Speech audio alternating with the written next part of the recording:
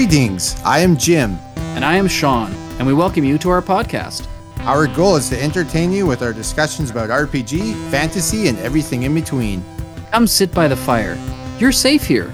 We'll keep watch. We hope you enjoy 13-Sided Die.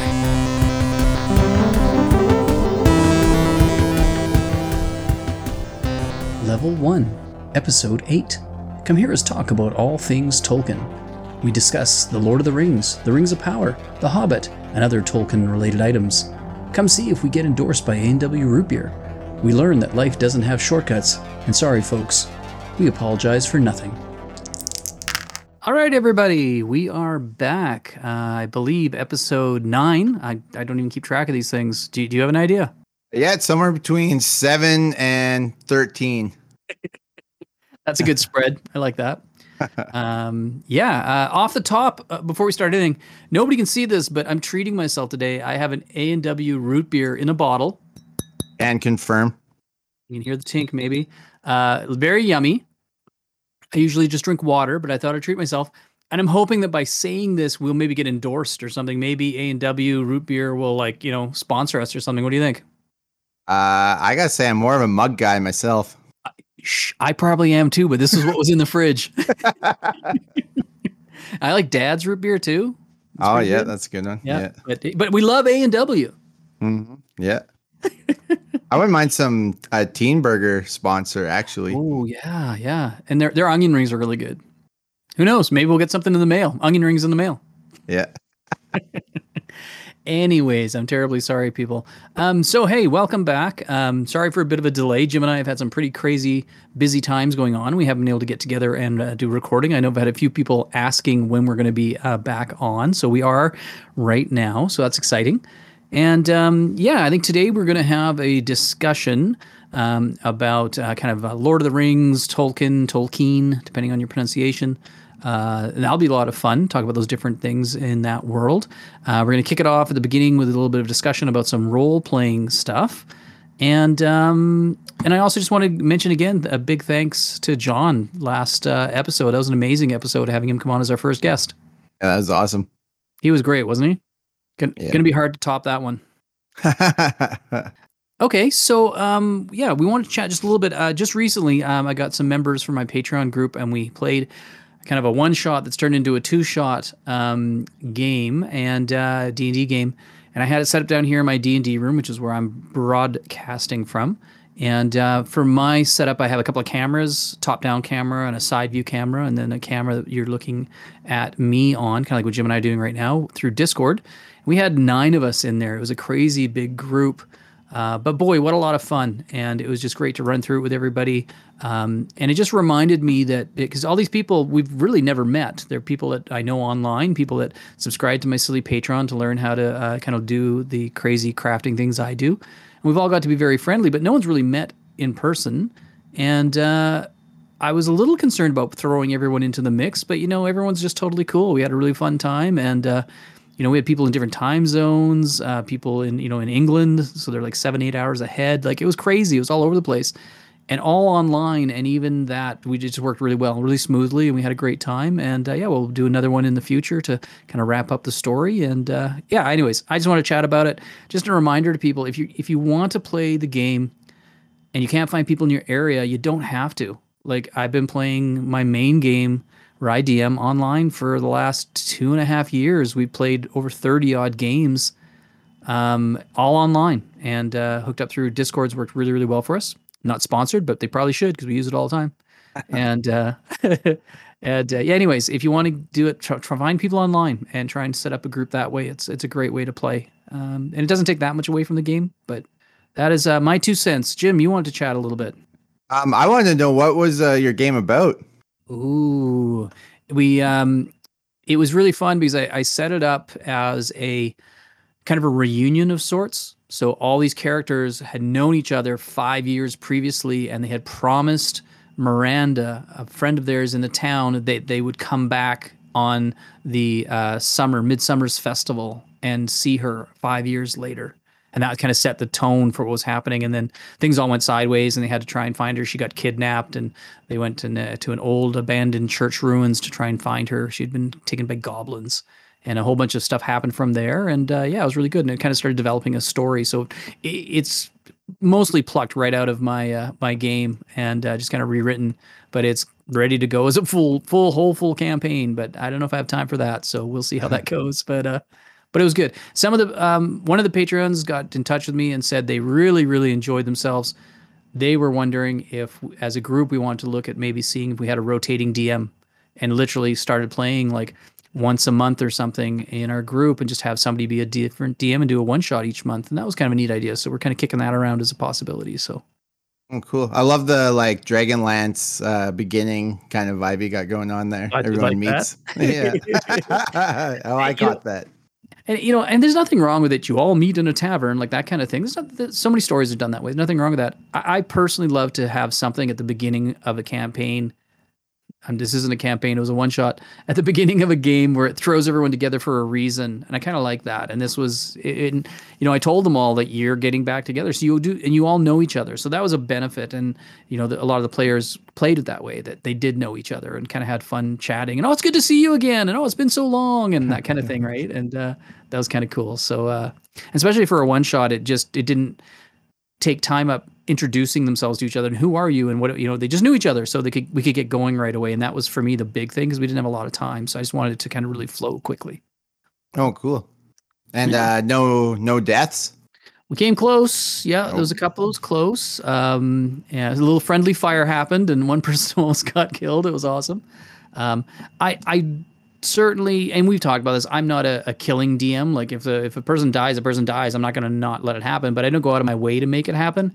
And especially in a one shot, I tend to be even a little bit more protective, because some of the players had never even played before. So it was their first time they ever played, and you don't want somebody to start playing in an hour into the game, their character's dead. So I tend to be a little careful with it. We are going to play a second adventure tied to it, because we didn't get it all completed, really. I left it on a neat cliffhanger. That one will probably be a little bit more lethal, a little bit more dangerous, maybe, because they've played it a little bit already. So I can be a little bit more evil, I guess. But yeah, it was fun. We had a really good time. I find for one shots, it's better to have the characters a little bit more overpowered. I find even just for a time thing. Yeah. Yeah. So instead of, the goblin fight taking 15 minutes, let them mow over the goblins in 5 minutes, I agree. Yeah, I completely agree. Yeah. And you kind of want them to have fun, not take too long. And in a one shot, I do tend to railroad quite a bit. Make them go. You have to. You're going this way because we don't have time to explore this world. It's a one shot. We're not. If we're in a campaign, do whatever you want. We can leave this whole thing I had planned and do something else. But in a one shot, you've got it laid out pretty much, and you're taking people. It's like a movie. They're just watching a movie, but they're participating in it. So yeah, you just want to make sure they have a fun time and kind of hit all the highlights. Yeah. Cool. So what about you, buddy? There was a few things you wanted to chat about. I just want to talk about, I ran the 24-hour annual charity Fungin event that we do every year. We play board games and D&D for 24 hours in the Fungin. Everyone brings charity donations. Since it's a charity event, it makes us all feel good about sitting around for 24 hours, eating unhealthy food and playing games. So can outsiders, Jim, contribute at all to that fundraising element, or is it only for people that were there? I didn't set it up this year. Kind of once COVID happened, I kind of stopped that a little bit. But yeah, hopefully next year I can set something up online for donations, because I did one year and it did pretty good. So yeah, I would love to donate. Awesome, thanks, man. Yeah, it was still good donations. We got so we do SPCA. Cool. I like dogs more than people, I think. So that's a really important charity for me. And I know that no one's taken off the top. Right. Because we got 7 giant bags of dog food, 4 big boxes of treats, some cash. But, there's very little cash to be skimming off the top. So, awesome. that dog food's just going to feed dogs. Yeah, that's awesome. Good for you guys. Yeah. But yeah, it was fun. We started off the day with a giant breakfast, like eggs, sausage, hash browns, the works, That was pretty good. And then we played Dungeon Mayhem. So that's it's like a Magic the Gathering light. It's D&D themed. It's made by Wizards. The characters are like mimics, gelatinous cube, owlbear, beholder, paladin, minskin boo, that kind of stuff. Yep. And you just It's just Magic Light. It's just the decks already pre-made, so Cool. that's pretty cool. Then what did we play? Lords of Waterdeep. For those who don't know, Waterdeep's a city in the Sword Coast in the Forgotten Realms. It's in the world of D&D. So each player randomly chooses a Lord of Waterdeep to be, and then you just complete quests, and you recruit adventurers, do your dirty work. It's like a resource management game. So that one's pretty cool. Not played that. Sounds cool though. Yeah, that's a good one. And then like you get all the D&D lore in it, right? So that's always fun stuff. Use Xanathar as one of the lords you can be. Sick. So that's pretty cool, yeah. Then we played Sagrada. That's a dice drafting game where you're trying to build like a stained glass window with all your dice. Mechanics are like easy to learn. It's quick to play. It's just beautiful looking because all the dice are different colors and neat. Match them, yeah. So that was fun. Followed by King of Tokyo. That's such a fun one to play with a group of friends. You're all the giant monsters fighting outside Tokyo. So you got King Kong, Godzilla. I was a giant penguin. My guy, there's all space penguin. You just on your turn to roll 6 six-sided dice, and then with different symbols on them, and you can decide if you want to like attack, defend, buy things. So I don't know, it's a lot of fun. It's just goofy. Good for you, man. Yeah, and then so that was halftime. We stopped for sushi and carrot cake. Went downtown, walked around a little, so that felt good. Then we played the Quiet Year and we came back. You know that one, favorite of mine. John brought it up a few times last episode. Totally. The Quiet, it's just like a collaborative storytelling experience where you use like a deck of cards, paper, pencil, and dice, and you just build and play out like a civilization, like Rise and Fall kind of thing. And I've played nothing quite like it, so it's a lot of fun. Sick, man. That's awesome. And then we played Fantasy Realms. That's a deck builder game by WizKids that's fantasy themed, and you're just trying to make the best hand, kind of similar to the other one there, just kind of Magic the Gathering Light, but everyone's playing off the same deck. Me and my wife played all the time, so that was a good one. And then we had a massive charcuterie board that the wife made up for us, so that was pretty awesome. Lots of snacks. And then to end the event, we played Caverna. It's Cave Farmers. It's a monster of a game that's resource management. And all the players are dwarves, and you own like farms and mines. And the point of the game is to like build the best farm and mine by the end of all the rounds. There's like so many different ways you can go about it, and it's just awesome. You can like farm, fish, adventure, mine, trade, breed livestock, like you name it. Crazy. Yeah. So we didn't end up playing D&D. One of the guys had to leave halfway through for a family emergency. So I was fine playing board games the whole 24 hours. So wow. Yeah. Well, it ended up being like a little over 20 hours. So and that's a lot. The whole event. Yeah, and if anyone's ever done that where you actually do something for 24 hours, in the summer I did that silly Stranger Things 24-hour build. If you do something for 24 hours straight, like it's really intense. Like you really kind of get into it and you really feel that whole length of time. Yeah, I find it helped a lot that we were switching up board games every couple hours. Yeah, that's cool. Kind of reset the mind, and now you're thinking a different way, right? Yeah. And the food looked amazing. You guys had some really good treats, so it was pretty cool. Every year. I'm probably the smallest, or I'm the second smallest guy there, so a lot of big guys that come play, so. That's awesome. How many did you have in total? How many people? 6 of us. Wow, that's awesome. Bad. It's like our normal like Eberron D&D group. Yeah, it's awesome. So very cool, buddy. Thank you very much for sharing. Yeah, that's good. Congratulations, and for a good cause. Oh, thanks. Yeah. So I think we're going to get into today's main topic, which is talking about the world of J.R.R. Tolkien, Lord of the Rings, etc. And there's just a number of things we want to just discuss. It's obviously very much in the news right now because of Rings of Power on Amazon. Just wrapped up a couple of weeks ago. We're not going to try and do any spoilers. That's going to be kind of the goal. We don't want to ruin it for anybody. We're going to talk about different things. I actually wouldn't mind maybe starting in that world right now, the Rings of Power, because it is such a kind of in the world thing.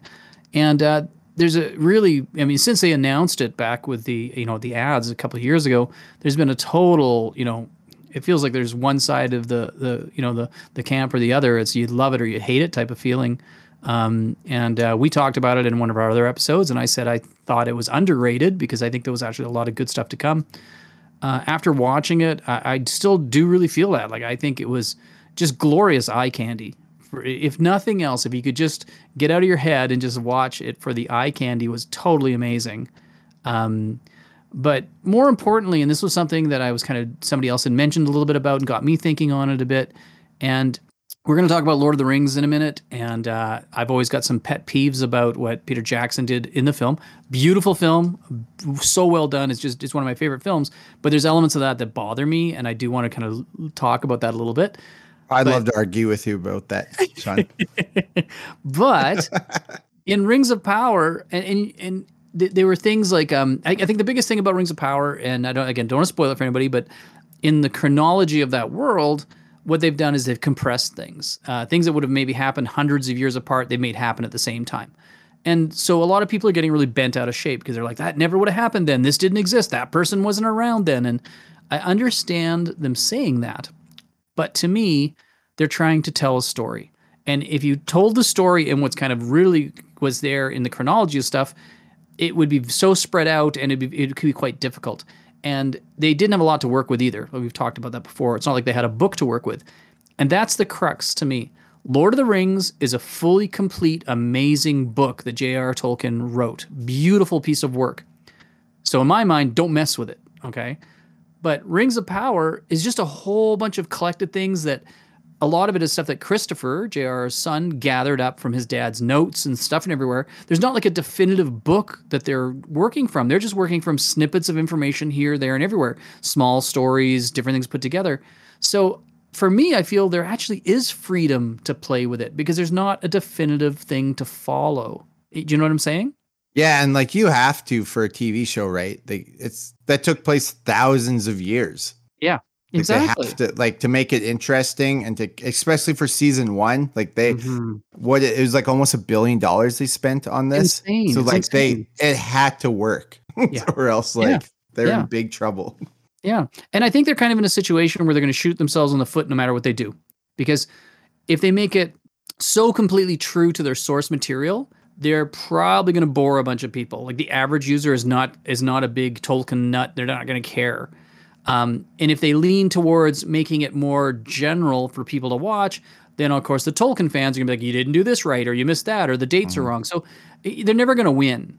Do you know what I mean? And so for me, like I said, they're not following like The Hobbit and Lord of the Rings are the two main pieces of that kind of world that Tolkien wrote that are definitive and amazing, right? They don't need to be adjusted. They don't need to be played with. Pretty much everything else in and around that is collections of stuff, some writings, stuff that his son has collected, all these different elements.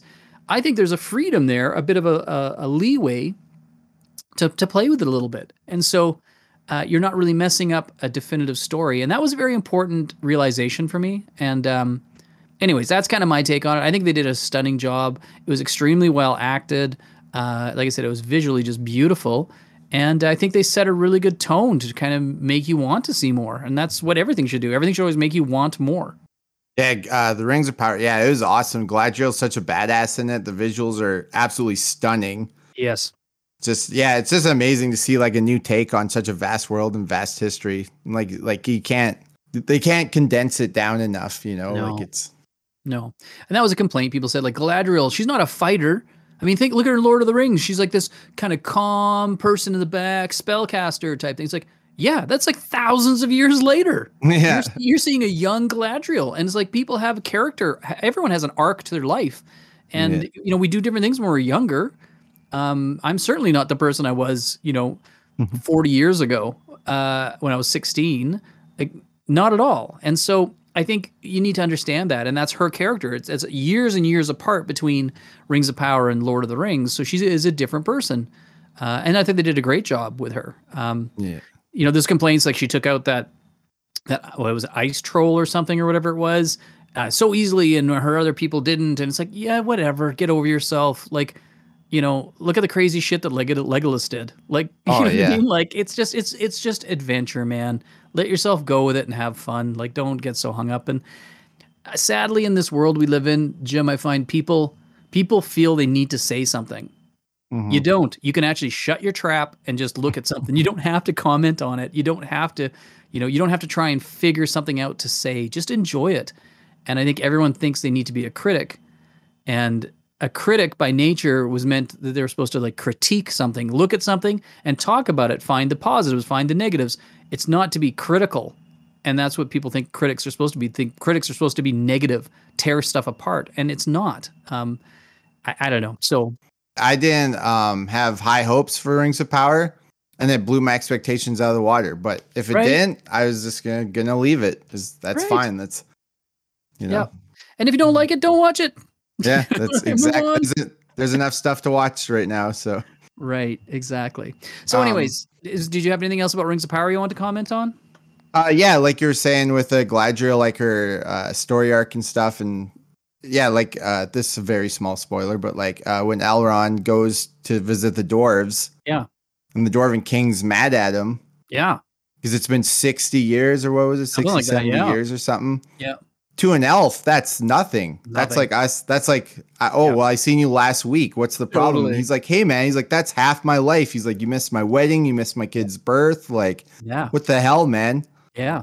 So yeah, like it's hard for us to think what it would be like to be an elf living thousands of years. So like, of course you would change drastically during that time, right? And I actually think that friendship is one of the best parts about that show.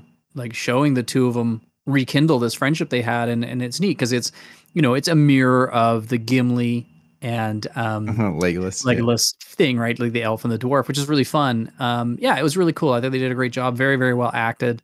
It was a neat story, but yeah, I don't know. It's so easy to get bent out of shape on stuff. But I don't think you don't need to. I did like people have complained about it as well, that you don't actually know who Sauron is, or Sauron, depending on your pronunciation again. I get corrected on that by my son a lot. The whole idea of like, who is he? And you're not really knowing, people really negatively commented on that. I'm, again, not giving any spoilers, but I kind of like that you don't really know who everybody is in the show. It really does give you a feeling of a beginning of something, an evolution, a genesis, where something's started and you're not fully aware of everything. We don't have to always be aware. My wife loves to know. Like if she's watching a movie, she'll be like, "What was that? Who's that? What are they doing?" It's like, just let it happen, man. You'll find out in a few minutes. And it's her mindset. She just wants to know, and that she's inquisitive. And I think this show has really done a great job of that, of not letting you know. Just sit back, man. We've got how many, 6 seasons or something? Like just sit back and enjoy it. Let it happen. And that's kind of fun if you can do that. Just let it happen, man. Just go with it. Enjoy it. Yeah. Well, even then, like some people, like the orcs are a myth to some people right now, right? So it's like, Sauron, they're like, he's, so they're kind of keeping you with the rest of the world, right? Exactly. Just grow with it. It's fun. Yeah. I heard it's coming, but. Yeah. Now my complaint with it, if you want a real complaint, is there's no Tom Bombadil. That's my complaint. Where the hell's Tom Bombadil? No one ever has Tom Bombadil. What? Tell me what you know about Tom Bombadil. I honestly, I've done a deep dive on the internet, and I have more questions than answers after looking. Tom Bombadil to me is so cool because he's ancient, like way older than the elves. He's like super, super ancient. And it's so cool because he comes along like this kind of fun dibbly-doo, hiddly-bee, diddly-dup-bop-bo, and he's all this weird singing and just a kind of a goofy character. But we have no idea how intensely powerful he is. And that, I think, is what's really cool. He's this kind of just fun, friendly character that's extremely powerful. And in Lord of the Rings, when the hobbits meet him, you get a small glimmer of what he can do. And I think the problem is because he is so unknown and there's not so much fleshed out about him, that I think everyone's probably more worried about doing anything because they don't have a lot to work with. And he's a little bit difficult. Like he almost feels adjacent to Lord of the Rings. And I'm one of the few people in the world that like Tom Bombadil. No one seems to like Tom Bombadil. I love him. Everyone seems to, thank you. Good for you, Jim. Everyone seems to always be like, oh, who needs him? Get rid of him. It's a waste of time. He just sings and says poetry. I'm sick of it. But I think he's very interesting. When the hobbits meet him, it's really interesting because it's the very beginning of their journey and he helps them right at the beginning. It's really interesting. Now, I have no idea what his lore is in regards to that era, back in the first age with Rings of Power and stuff. I'm not that kind of Tolkien nut. and I just like to joke on it because they didn't put him in, Lord of the Rings in the film. But that's the deal to me. I think it'd have been really cool if he pops in. And you know what? We still have lots of time. There's a lot more shows. You never know. Maybe he does pop in. That'd be very cool. The things about, if you want to slide over to Lord of the Rings, the film with Jackson, like I said, absolutely beautiful, stunning, amazing, just totally beautiful to watch.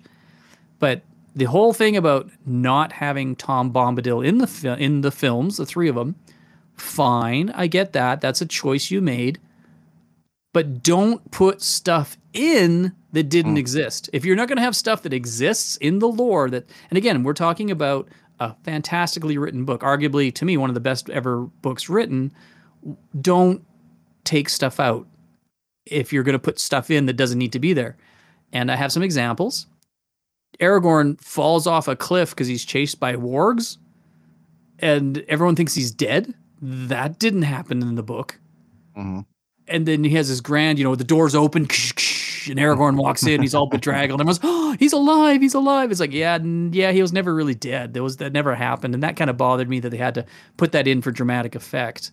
I didn't like the whole Aragorn, Arwen, Eowyn love triangle thing that they had going on. Like, you know what I mean? There's this weird love interest thing. Like, I never pulled that out of the book myself. Maybe it's there and I'm just not astute enough to get it, but I never really saw that. And they seem to really play on that a little bit too much for me.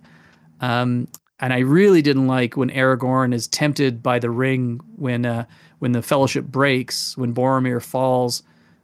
Frodo is tempted with Aragorn, and Aragorn is tempted about the ring. That didn't happen that way, and I didn't like that at all. Anyways, don't put stuff in that isn't in the books if you've got such great books to work with. Rings of Power, you don't have as much literal stuff to work with. Okay, play with it. But that would be the only... And saying all that, I still think the films are amazing. I think they're fantastic. Those are my, criticisms in the sense of that the things that I wasn't very happy with when they put stuff in that didn't happen. Anyways, that's my 2 cents. Yeah, you have anything to comment on that, Jim?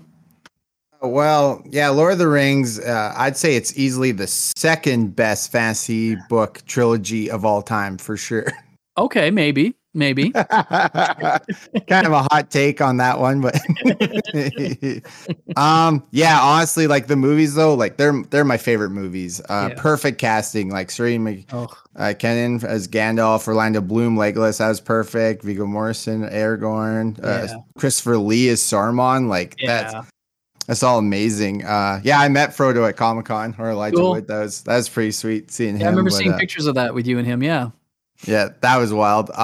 Did you know that Sean Connery turned down the chance to be Gandalf? Wow, I didn't actually. Yeah, he read the script and he didn't understand it, so he turned it down. Isn't that wild?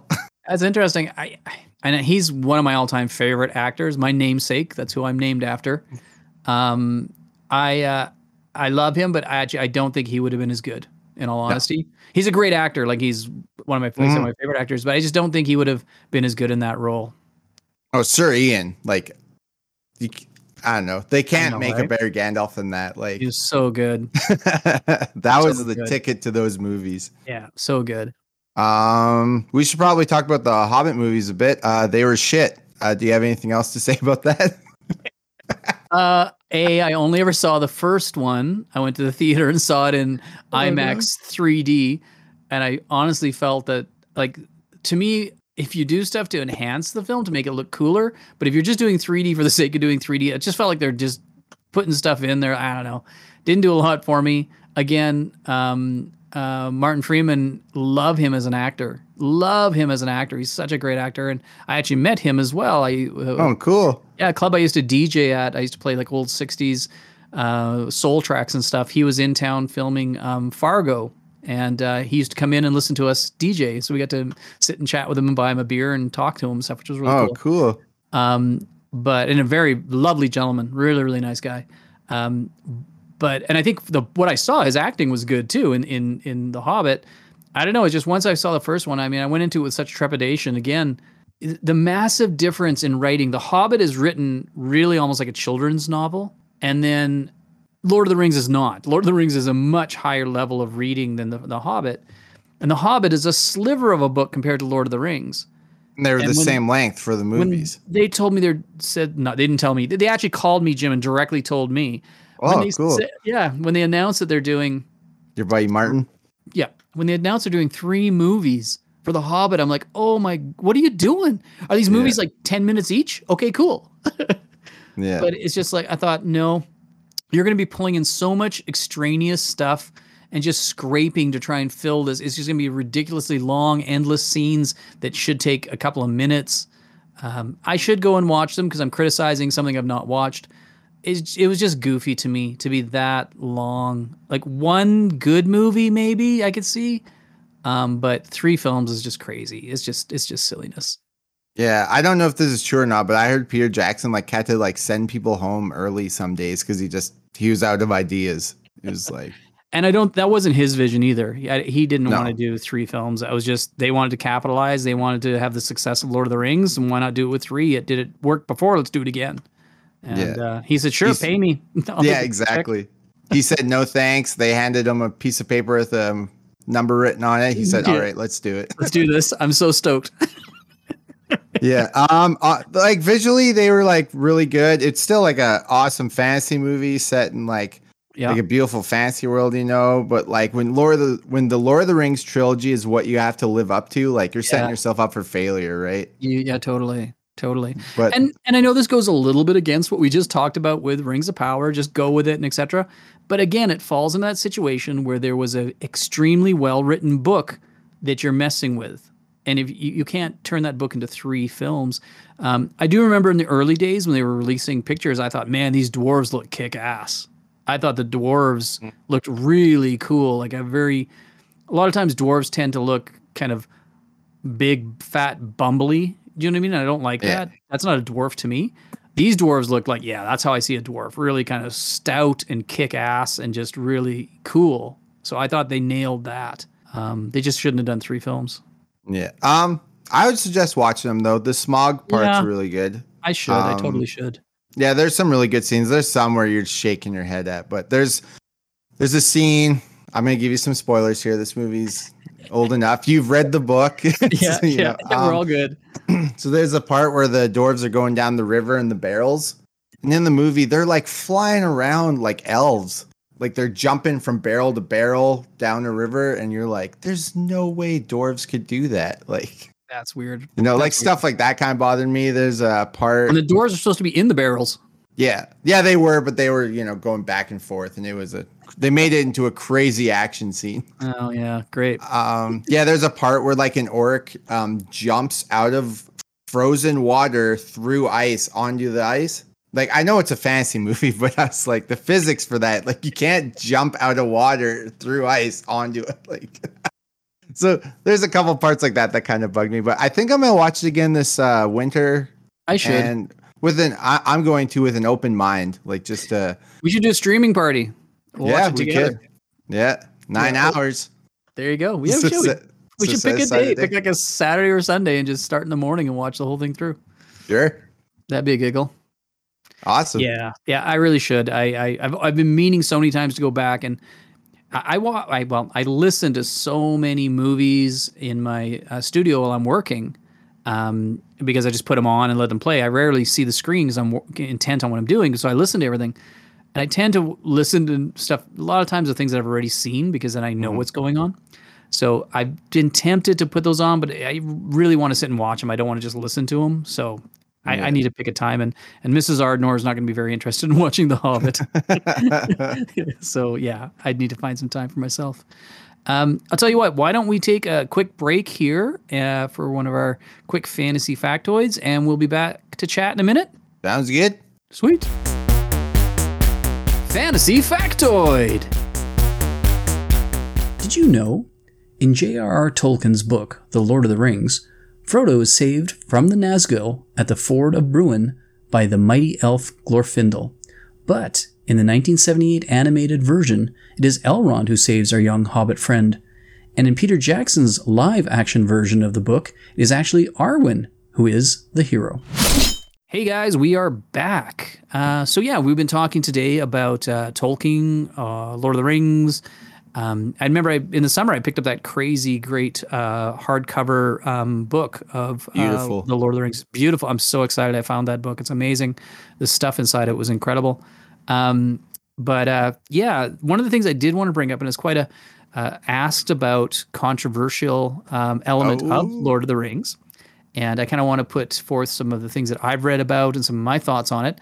But so many people say, like, why the hell did they put this group of 7 to traipse all over the world to go and throw this stupid ring in Mordor at the, again, well, I don't even care. We're going to do spoilers on Lord of the Rings. If you haven't read it, it was written back in the 40s, so whatever. At the end of it, when Frodo's stuck and Mount Doom has got, fire and brimstone everywhere, and the great eagles fly in to save Frodo. Why the hell didn't they just give the ring to Gwahir, the great eagle, and have him fly over and drop it in Mount Doom? Done. And people ask that question all the time.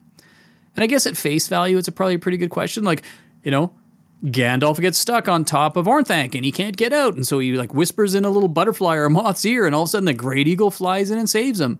He fights the Balrog and he's all fire and burnt, and Gwahir, I always have problems. It's a tough name to say. Gwahir, the great eagle, flies in and saves him again. Why the hell didn't the eagle just take the damn ring and get it over and done with? And there's a number of reasons why that didn't happen. Yeah.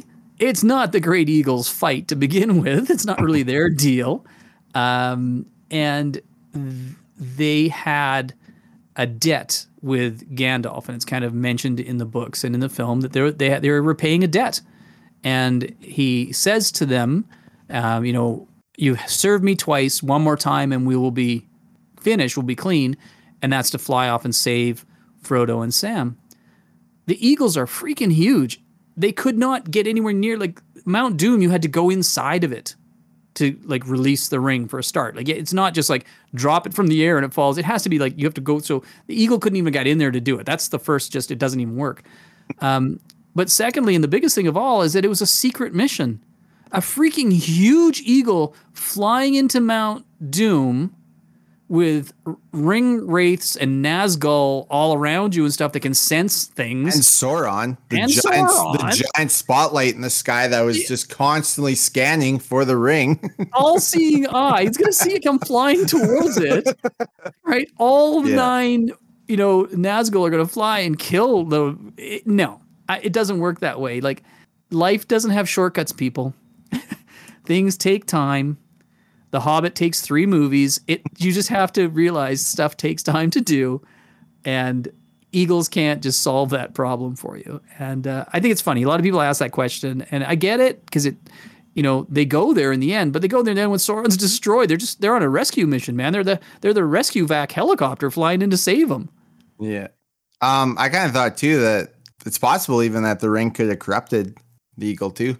You're 100% right. That's a really good point, Jim. That, the ring corrupts, right? It really does. And you can see what it did to poor old Bilbo for having it for so many years. And I think personally, I feel too, the more powerful you are, the more chance of being powerfully corrupted, because you have power already and the ring is all about power. And the eagles are very powerful. They're very ancient and very powerful beings. Yeah, they probably wouldn't even want to touch the damn thing. Yeah. No, agreed. I always thought that was stupid too. Yeah, it's kind of funny. I think it's people looking for a shortcut. No, it's not about shortcuts. Doesn't work that way. But good point. Thank you. But move on. And we've definitively answered it. It's done. No one ever has to ask that question again, ever. Period. Yeah. Anyways, beautiful stuff. If you're not familiar with the works of J.R.R. Tolkien, absolutely fantastic. Beautiful books. I was so moved when I was very young and read Lord of the Rings, and I just thought it was the most fantastic thing I'd ever read. And that really set me down the path of all these things that I've, all the D&D and all the fantasy stuff that comes along with it. A lot of it was from reading those books. So I would highly recommend it to everybody to read them. If you've seen the movies, read the books as well. They're fantastic. And it's just absolutely beautiful. So hopefully today we got to maybe go through a few things and talk a little bit about it. I know you had something else you wanted to chat in regards to this world, Jim. Yeah, just all the video game lovers out there too. Lord of the Rings I think there's 40 or 50 Lord of the Rings video games out there. War in the North, that was a really good one. That was like an RPG, kind of a Dragon Age kind of game. The Lord of the Rings Lego game. Cool. It's like you just play all 3 movies as Lego characters. And it's like they do the scenes a little bit goofier and stuff. And it's just like, it's really funny. And it's easy. Like a kid could play it or whatever. Yeah. Battle for Middle Earth, that was like a real-time strategy one where you fought the different armies of Middle Earth against each other. That was cool. Shadow of Mordor, you're like a ranger that's brought back from the dead by like an elf ghost. Then you have like elf ghost powers and you're just kicking ass, killing orcs. So like that's a lot of fun. It's kind of like Assassin's Creed almost. Oh, okay. You're just a little bit more powerful, a little bit more gory. The cool thing about that game is they had like a hierarchy system for the enemies. Right. So if orc killed you, next time when you came back, he was like leveled up, had like better armor on. He'd have like a different dialogue. He'd like taunt you. So that was a lot of fun. But yeah, there's tons of Lord of the Rings video games if you want to dive into the lore that way. It's incredible how far-reaching the world of Lord of the Rings of Tolkien is. Like, it's so vast when you think about from books and movies, video games, like just everything, art. It's unbelievable. Oh, RPGs. They got the Lord of the Rings. Like if you want to play Lord of the Rings D&D, there's a couple different versions. Unbelievable, eh? Yeah, I think that probably caps off kind of our discussion on kind of our main topic today, Lord of the Rings. Was there anything else we want to bring up about it, about Tolkien or anything? I don't think so, but we'd love to hear what you guys think about Lord of the Rings. Email us at crystalball@13sidedie.com and let us know if you agree with us, disagree, something that we forgot to say. And if you're A&W, please sponsor us. Yeah.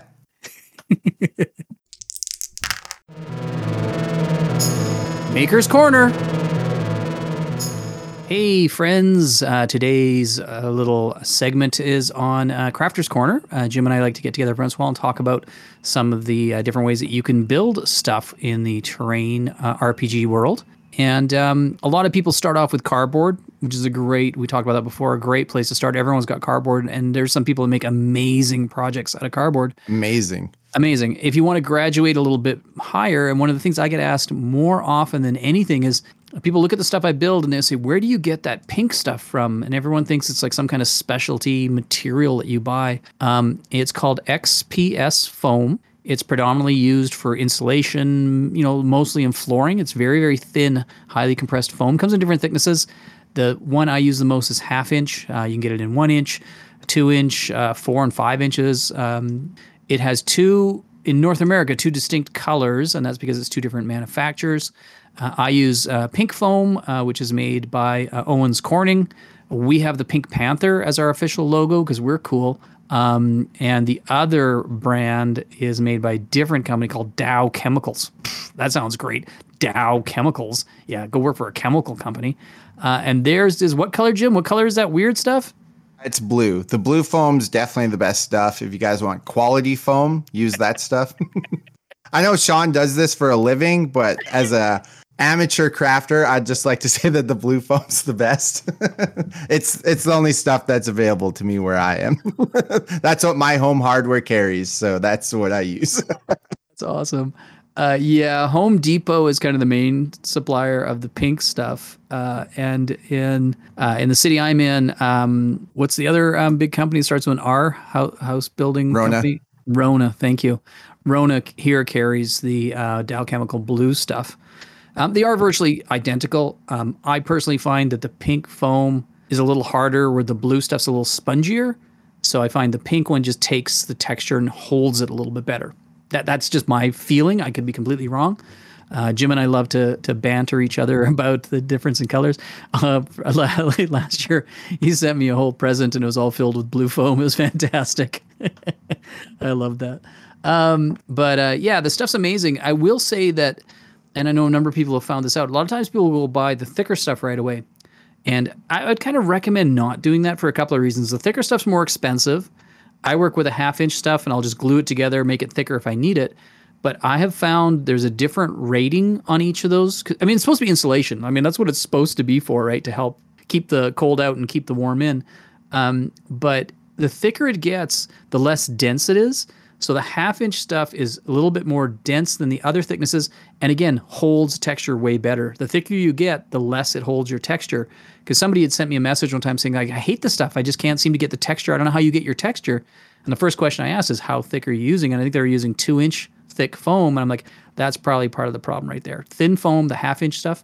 And I'd wager anybody to disprove this next statement. You buy sheets of this, it's half an inch thick. It's 8 feet long by 2 feet wide. That's a huge piece of foam. Like I literally go with a razor blade knife and a ruler and I cut them in half to fit them in the cab of my vehicle to bring them home. I'm always cracking big chunks of foam out in the parking lot. It's quite funny. Where else in the world can you find any kind of material that big, that cheap to use for crafting? Like if they sold this in hobby stores, you'd be paying like 10 times the amount because that big sheet, 8 foot long sheet is like about $13, $14. It's nothing. It's just, and that's Canadian dollars. In the States, that's like 50 cents.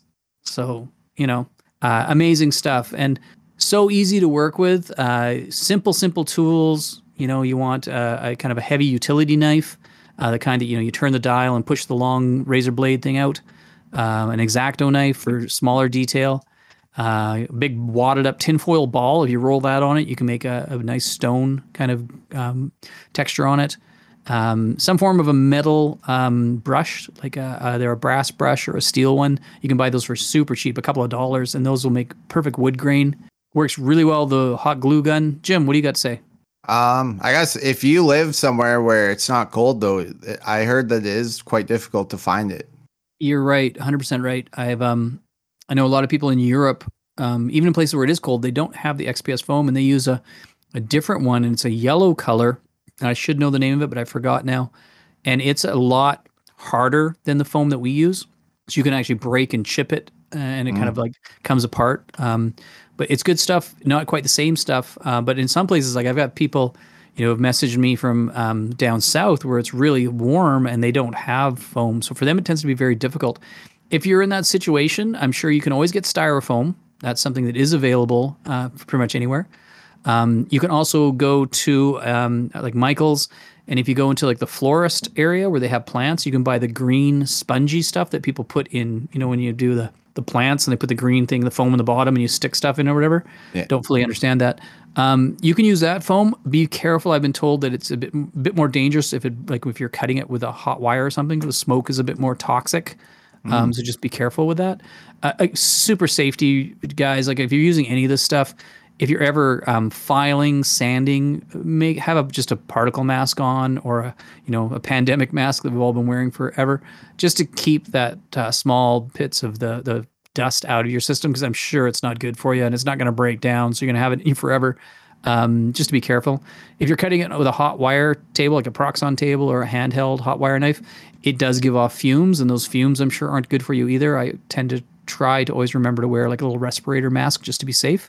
For me, it's different. I'm working with it every single day of the week, so I get a lot of exposure, but if you just use it occasionally, you'll be fine. But like I said, super cheap product and makes amazing projects. Really good to work with. Yeah. I know lots of companies with the popularity of D&D now are selling little kits of XPS foam.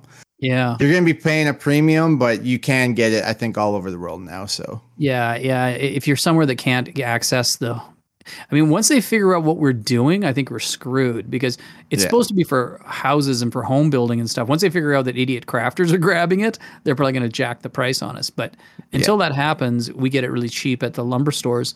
And a lot of people say too, like, go past a work site, and a lot of times you'll have offcuts thrown in the garbage and grab those, that kind of stuff.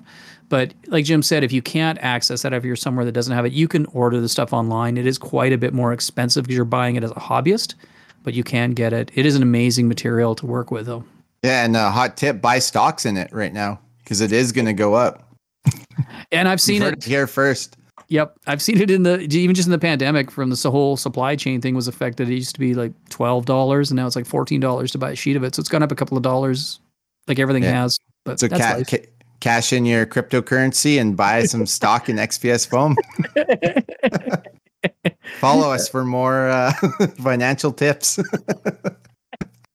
13-sided dice financial tips. Yeah. Don't follow us for financial tips. Yeah, it's a fun. The crafting world is a really, really great world. If you're interested in getting into it, go on Instagram, follow Jim and myself, and then start following everybody else out there because it's a beautiful, friendly, helpful community. People are very willing to share knowledge, share stuff that they're doing. I can't believe how much of a welcoming community this is. I've met a lot of amazing people, like the gentleman on the podcast here with me. We met through Instagram and through our love of fantasy. Yeah, it's beautiful. It's a great crafting world. And that, Sean, your handle is Arnord Minis. And mine's Epic Jim. That's right. And there's, like I said, just so many great people out there. And we hope to have some on the show maybe in future episodes to sit and chat with some more. We really enjoyed our first little interview session. It went really well, and I'm sure we're going to do it again. Yeah. I think that's probably about it. I mean, we could just talk all day about how to make stuff and craft stuff, but I just wanted to chat a little bit about kind of that getting started and where does this stuff come from? Because I get asked that all the time. Yeah. Anything else, Jim? No, I don't think so. Excellent. All right, everybody. Thank you so very much. We will see you guys next time. Bye.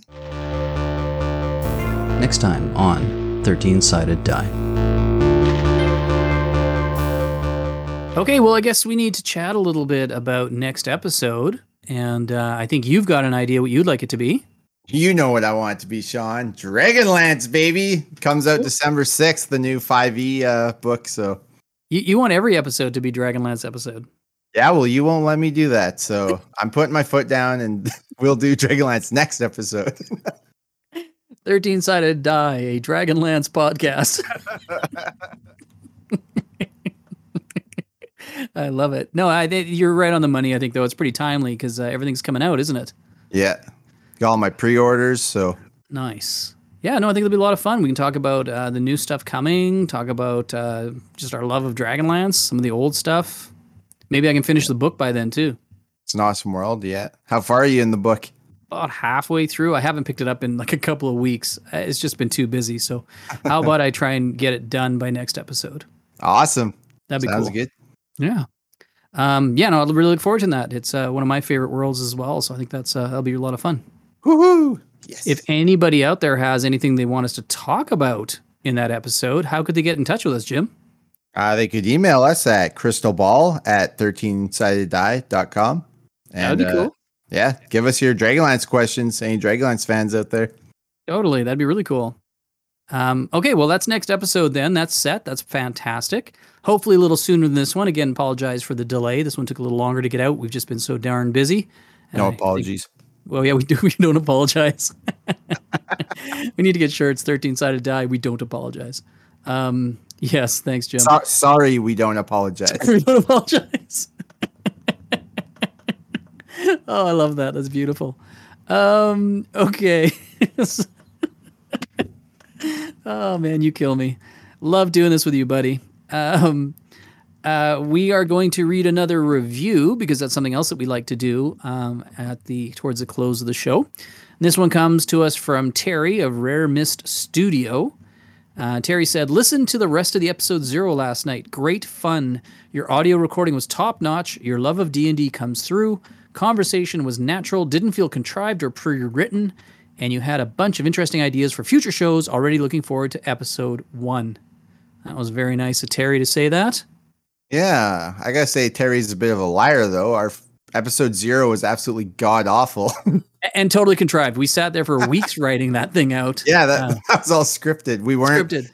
Yeah, we weren't dazed and both heat stroked and yeah. Yeah, we worked really hard to make it sound like it was ad lib. Yeah. Well, I'm glad it got better since then. Yeah, it was fun though. It was a giggle. Oh, definitely. And something we said we were going to do. We didn't think we were going to record it, but we thought, why not? That was kind of fun. So yeah, it was lovely. So thank you very much, Terry. It was very kind of you. You guys, please send in any comments. If you can, please go on to your podcaster of choice and give us some stars. And if you can, a review. It really, really helps this poor little show. Tell your friends about us. And yeah, we'd love to get more and more people listening, which is fun. And thanks to everyone who does. It's incredible. We see the numbers and we're very excited. Just it's so fantastic to know that people out there are listening and around the world. We've had people from everywhere in the world just about listen. Yeah, the sport's wild. Thank you, everyone. Except for South America. Not a lot in South America. We're not hitting that demographic. We got to do something. No. Oh, well, what can you do? Yeah. Maybe we speak Spanish. Maybe that'll help. Hey, you read the second half of Dragonlance and I'll start learning Spanish. Duolingo and learning Spanish. Yeah, that'll do it. That'll be awesome. Cool. Well, I think that's probably it for the show. Yeah, that was a good one. But next one will be even better. Even better. Well, thanks again, Jim, for your time. I do appreciate it. It's always fun hanging out and doing this. My pleasure. Good deal, buddy. All right, everybody. Thanks so much. We'll see you guys soon. See you soon. Bye-bye. Bye.